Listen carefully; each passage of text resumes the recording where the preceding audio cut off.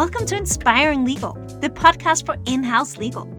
Get insights, learn from peers, life lessons from some of the most influential GCs. If it's related to in-house legal, we cover it. For more inspiration, go to openly.com/community.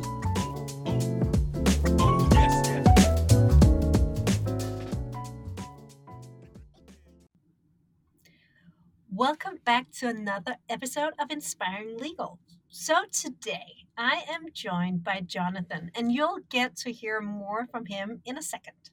But Jonathan is working for Figma, a fast-growing, amazing tool. If you ever used it, you know what it is and you know how good it is.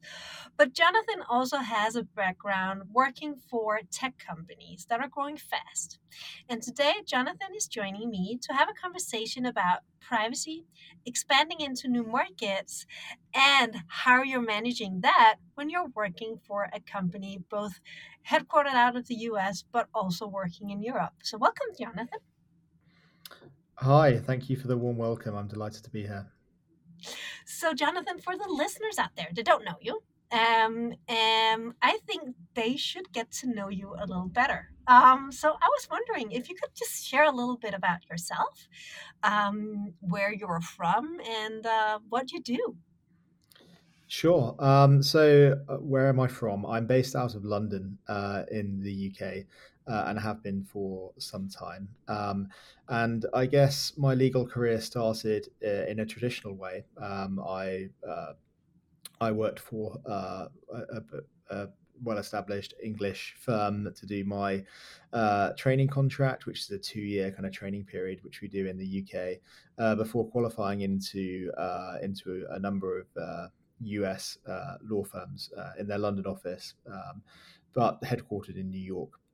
So I had that exposure to working with US organizations very early on in my career. I had kind of that insight into working to tight deadlines and to working with a US centric kind of work culture and kind of the pace and the requirements of that entail. So the first US firm I worked for was Milbank, Tweed, Hadley McCloy. They're one of the big white shoe New York firms. And when I was working for them, we were in the middle of the financial crisis in 2000. It was the 2008, 2009 financial crisis. And I joined kind of towards the end of that. And they were actually the official counsel to the Lehman Brothers Chapter 11. So working on really high profile corporate insolvency work as part of their financial restructuring team, which was hugely interesting. And a lot of new case law was made at the time because obviously a bank of the size and complexity of Lehman Brothers had never gone insolvent before. So a hugely interesting project, and I'm delighted to play a very small part in that. Subsequently, I realized that kind of in the long term, private practice wasn't really the area for me. I am interested in studying new areas of law. I'm interested in a breadth of work, and that doesn't really traditionally tie up with a private practice career. So relatively early on in my career, I made the move in-house, working for a portfolio technology company, a very small bespoke software house working in the energy sector, and then gradually made my way into the West Coast technology scene, where I've kind of been specializing for the last 5 years, helping West Coast, typically headquartered, hypergrowth SaaS companies expand into the international market. So I've been the first non-US lawyer now, the last 2 organizations I've worked for, and the first kind of pair of feet on the ground outside the US. And I'm there to help enable that rapid growth into Europe and beyond for these companies. And yeah, Figma has been my home for the last 18 months and seen a exceptional pace of growth. We've opened offices in London, Berlin, Paris, Tokyo, and now Singapore is next on the list during that time. So we have this phrase that kind of a month in Figma is like a year at other companies because so much changes, and that's part of the excitement, but also presents its own challenges as well.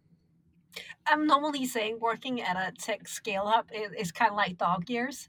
So you're multiplying it by 7. Here we're multiplying it by 12. And I think it kind of gives a good understanding of the growth of Figma and where Figma is going.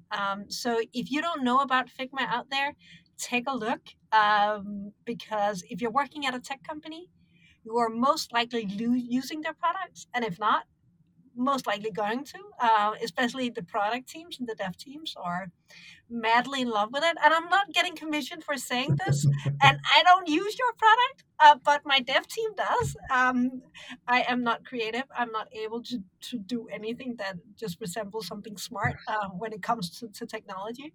But I know from my UX designer and from my CPO that they are in love with your product, which was also why we reached out to you, Jonathan, but also because of those challenges and but also exciting times that come with working for such a company. Could you maybe just put a few words on, like, just during those 18 months that you've been there, how has that journey been so far? Yeah, it's been hugely exciting. It's come in two phases really. There's the initial 6 months where it was just me, so I didn't have a team. And kind of covering off so many different areas. So primarily new business, negotiating SaaS contracts with our existing and expanding customers, but also kind of doing the corporate foundational work, incorporating entities in France and Germany, and all of that good stuff, and helping enable the rapid growth in headcount. Because we were only 50 people in Europe, and now we're 150 plus. So a huge amount of growth in terms of personnel, but also in terms of revenue as well. So that first 6 months, I was really doing everything from a legal perspective, employment as well, privacy. It was really fascinating, but also kind of it's a challenge on your resources when you're doing all of that. So you have to ruthlessly triage and prioritize what is kind of key for the business and turn your attention to it. And you're very much kind of doing baseline compliance in some areas and focusing on the real high risk areas, and putting your time into that. So everyone at Figma has done it. It's kind of the 6 months initial trial, almost, where you kind of head of HR did the same, where you're kind of coming in and you're building things just on your own and looking after everything, and then you start recruiting, and then things become more manageable, and then you get to focus on the kind of the value add and the strategic, rather than just the tactical. So when you not have only done this once, you've done it twice. I think you are almost a veteran when it comes to really scaling a US company into Europe. And one of the challenges that are then I could pursue is maybe around privacy and getting that ingrained, and bridging the US with the EU, and working with that. Could you maybe just share a little bit about what have been your experiences, and how have you worked with it? Yeah, yeah, this is the second time I've done this. So before Figma, I was at a company called Zero who did identity management, and a very similar growth trajectory to Figma. And then we were acquired by Okta for 6.5 billion, so over a couple of years ago now. So this is my second time around, which makes it easier, because you're following a certain playbook, and you've seen things happen once before. But the scale of Figma, I would say, is what makes it so unique. The challenge, we're growing at a pace that is really quite unprecedented, and the way you speak about the product is fantastic, because we have that passion from all of our Figma customers, and we're a community led business like All Zero was. So we kind of our business strategy was to go in and become popular with designers, who would then, by word of mouth, almost kind of spread the news about Figma, and then generate a huge organic following, that kind of then flows back up through the business, which is a brilliant way of doing business, because you're kind of selling to the people who really use the product on a daily basis rather than top down. So yeah, delighted to hear that your team are big fans. Um, but yeah, coming back to the privacy question, this is something that is becoming, ever since the Schrems 2 decision and kind of the death of Privacy Shield. This is an area that we're spending a lot of time on with new business negotiations. So almost like duplicating the amount of time we're spending negotiating with customers, because not only are we negotiating the software licensing agreement or the MSA, but then we're also negotiating the terms of the data processing addendum or DPA on top of that. So um, it's such a slightly grey area at the moment as well in terms of what is permitted transfer. And hopefully that's going to be addressed soon with the EU and US agreeing some kind of new regime. I have my fingers crossed that the details will be announced soon. But I'm sure Mr. Schrems will want to challenge that as well. So kind of can't rely on that too much because it's got to be tested through the courts. But yeah, this is something that's kind of adding a third to half the time again into new business negotiations. So when it comes to working with privacy, it's something that is also very close to my heart, and I know it is to you too. What I experienced in the early days of GDPR was a big resistance, especially from US companies, due to the fact that GDPR was just super complex and not adding any value. Where I'm starting to see now a shift, and also seeing that it's something that is used and leveraged in many ways during sales negotiations and sales processes, showing how like the companies are taking GDPR seriously and working with privacy. What has been your experience during your career working both from Auth0 and now also with Figma? Yeah, it's two very different approaches. So Auth0, we had a local deployment option where you could use the Auth0 platform off AWS data centers within the EU, and that had all the usual caveats, the kind of like customer support, etc. That's outside of that. And we also had a private cloud deployment option, which you could use to give even greater levels of data residency. So we were pretty flexible in terms of where you wanted to host your data. Figma has traditionally been a US hosted company, so we currently we only deploy the platform on AWS data centers in the US. Now the difference in approach is that Figma uses very minimal personal data. So whereas Auth0, it stored passwords and kind of critical username and identity data, where red data residency was essential in order to do business. Figma is personal data light in terms of its the functionality. You only really need an email to access the platform, and the rest, as your product team will know, the materials you create and store in Figma are like visual, their UX, their websites, their apps. So it's a non-personal data kind of flow and repository, and we don't encourage customers to use it to host large amounts of personal. Anything else? Yeah, absolutely. So that's how we position ourselves from a privacy perspective. That said, we're finding that now even though it's a very light touch platform from a personal data angle, there are still those countries within the EU, and we're seeing actually attitudes can be vastly different even within the European Union, depending on the attitudes of the supervisory authorities and the risk appetite of each sector that you're operating in. The data residency is becoming an increasingly important subject for them, and particularly in the regulated sectors like finance and insurance and medical. That's something we're exploring as a business and looking to potentially make some product announcements in 2023 about this. I know that a lot of our community members are seeing privacy as taking up more and more of their time. So not only is it sales that are driving a lot of cost when it comes to legal resources internally, but it is also privacy in the sales process as well. I think the community report showed that more than 34% of the members were using more and more time on privacy. And it's something that people are focusing on scaling. So, what have you maybe done at Figma, coming in and being the first one, kind of working out of EMEA and building it up from the ground? So how have you gone about that, and what has been your primary focus in terms of scaling?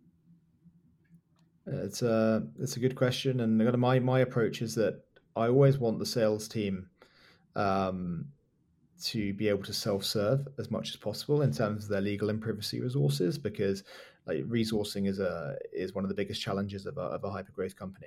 So giving our sales team first class privacy materials that have been created by legal, with conjunction with privacy professionals as well.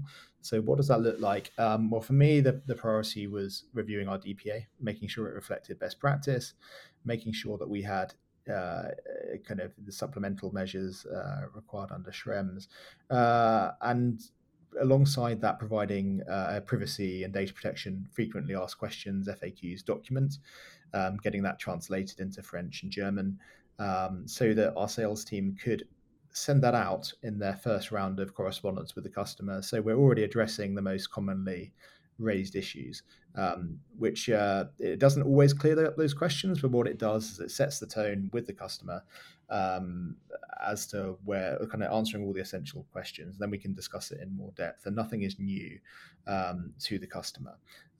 So yeah, giving our sales team up to date and accurate and clearly understood kind of privacy documentation was a real a priority for me.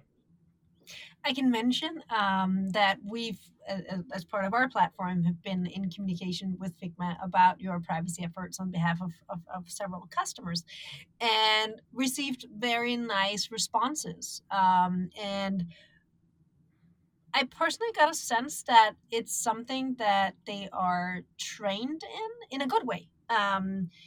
So could you maybe tell a little bit about how have you been internally communicating to the sales teams or educating them, or really maybe trying to, as you said, give them those resources, your FAQs?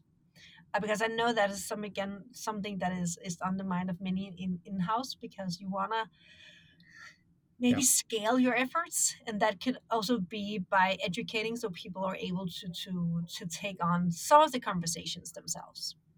Yeah, continuous education is something that we do, and continuous training with the sales team. We work really closely with them, and we have regular quarterly sessions where we'll be training new joiners. So we have like a new joiner program where they'll be legally certified within a certain amount of time of joining Figma. And then we have regular updates as well. And what we'll do is look at case studies, so talk through, and it's not just me. I will often partner with a senior sales leader, and we'll talk through how we navigated these privacy challenges with a particular customer. Um, Typically, kind of Germany is the focus of those because it's a very robust jurisdiction, and we tend to dive into the most detail with our German customers. So we'll walk through like, how do we address this? How do we navigate issues that don't have necessarily a perfect answer on both sides, given the kind of the weird world we live in post Schrems too, and until that's cleared up, we have to live with that ambiguity, and that's really key for me, is that giving the customer as much information as possible, and then informing them why a tool like Figma is relatively low risk because of the minimal amount of personal data, and then reassuring them that in addition to our privacy measures, like we have our SOC 2, we have our ISO certifications as well. So the data is secure, not just from a privacy perspective, but from a technical perspective. And I think changing the narrative of the question to kind of point towards security of data, where we're really strong, is helpful as well, because I don't think you can really separate privacy and security really, when it comes down to the fundamentals. Have you seen that getting those certifications have been helpful? And again, I know that it's on the mind of many, Mhm. because often you're asked, so what additional security measures have you taken? And in terms of the DPA, you're obligated to show that you have appropriate security measures in place. So have the certifications helped also from a legal standpoint, like made those conversations go smoother? Yeah, no, absolutely. And so when you've got someone, we work closely with our security team as well. So often we'll be on a call. It'll be myself, someone in security, and someone in sales. So working as a team, and you kind of hear the relief on the customer's end when their security director hears that we have a SOC 2 Type 2 report. It just makes everything else seem in context less of an issue when you know that we are audited and that we have these standards that are certifiable by third parties. Recently, we've just achieved our EU Cloud Code of Conduct certification through Scope Europe, and I think it's the only officially approved code of conduct recognised by the Belgian data protection authorities. And there's only 20 or so companies who've made that register, and it's a publicly accessible register. And it's like a self-regulation, so anyone who joins will commit to these common standards. And we're finding that is helping build credibility and trust with our European customers as well. For those of you out there, when we're talking about SOC 2, that's typically the American security standard that is used, especially in the US. A tip of just a little bit of advice, a SOC 2 Type 2 is better than a SOC 2 Type 1. And that's why when you're hearing that they have a SOC 2 Type 2, you know they've been audited. You know they've gotten their approvals and that they're living up to a certain standard. So when Jonathan is talking about that, I can easily imagine, and it's also part of the kind of like my own internal like checklist. Do I know if they have their security in order? Well, if they have their SOC 2 Type 2, well, they're off to a good start. So Jonathan, if you were to kind of like put a few words or maybe share a few tricks or tips to the listeners out there, what have been some of the best kind of let's call it quick wins for you when it came to privacy and getting onboarded with Figma and then having to support the sales teams when it came to privacy? What have been some of the things that have helped you the most, but maybe also gained the most trust internally, or like a few kind of like claps on the back and said, great job? Yeah. So quick wins. I think treating privacy and data protection as something that is a prerequisite, we rather than something that might come up with a customer. So equipping the sales team to deal with it from the start on most of our European deals, because in reality that's how it works. It's something that we should proactively address, and that's what the message I've translated to our sales team as well. Like, don't be afraid of talking about it, and the way that you can address that is by education and by providing easily understandable materials in local languages as well, and really helping the sales team to talk about these things in a more informed way.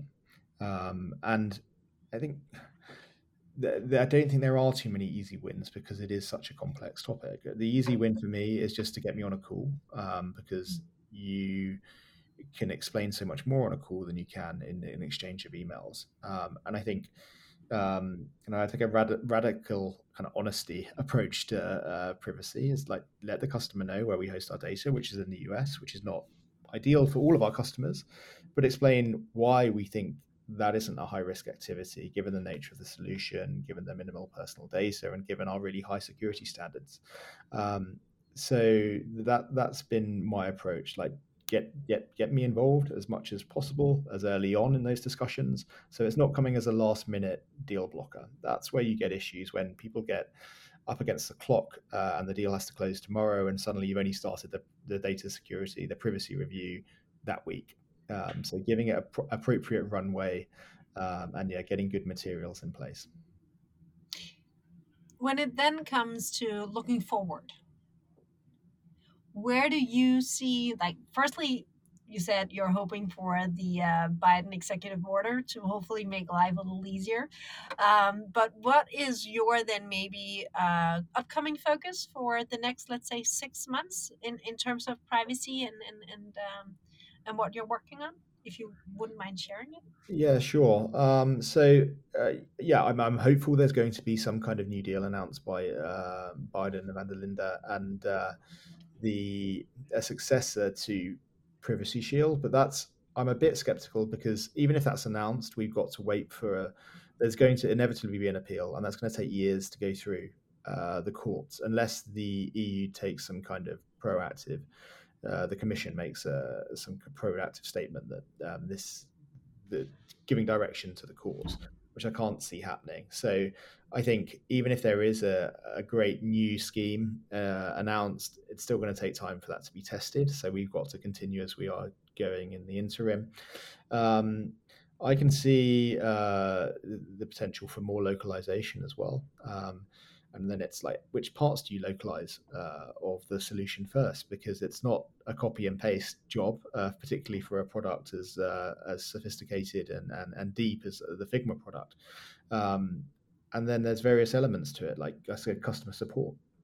You want to provide customer support on a 24/7 basis, but that means you're going to have a geographically dispersed customer support team. Then metadata as well, which it's about finding out which parts of the data map that customers really care about, and then basing our localization decisions off the back of that. So for you, when you are looking at the people that are inspiring you, are there anyone you could kind of highlight for other people, either to get inspired by or follow on LinkedIn? The community is very much about learning from each other. It's about working smarter and really leveraging other people's great ideas. So who is it that is giving you that inspiration? Yeah, there's so many LinkedIn kind of celebrities now, particularly in the legal operations sphere. But I think Alex Su at Ironclad is someone who always makes me laugh. I love his memes. I think they're excellent. And having followed a similar trajectory, like working for kind of a traditional US law firm and then going in house,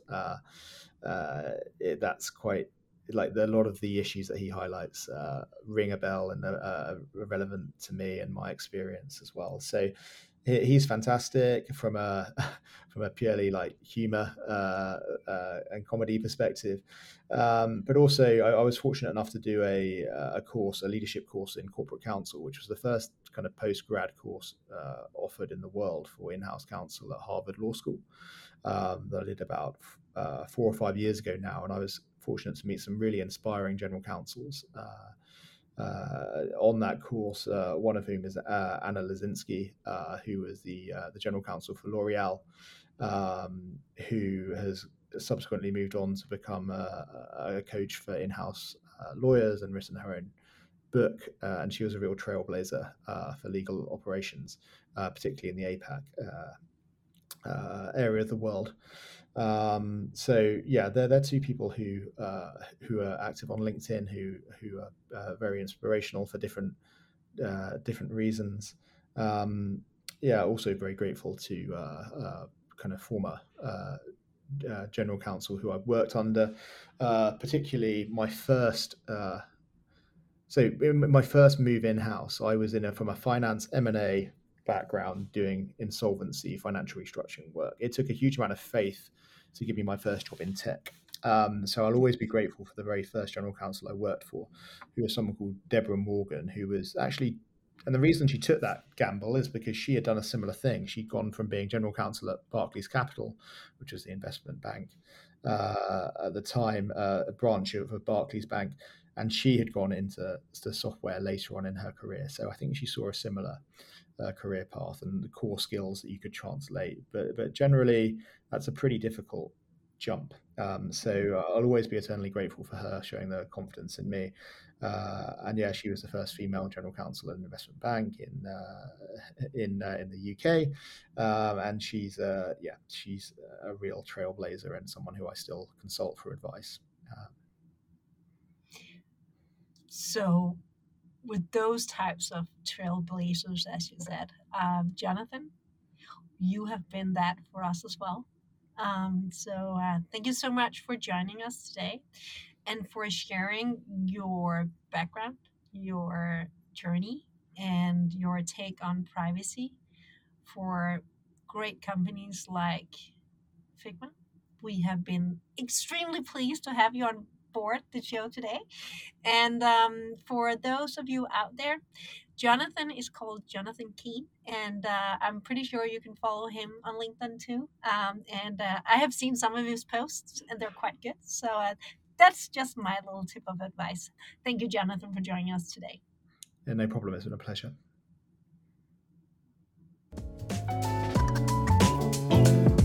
Thank you so much for listening in to Inspiring Legal. Remember to subscribe. And if you want more information, you can always go to openly.com/community. That was openly.com/community.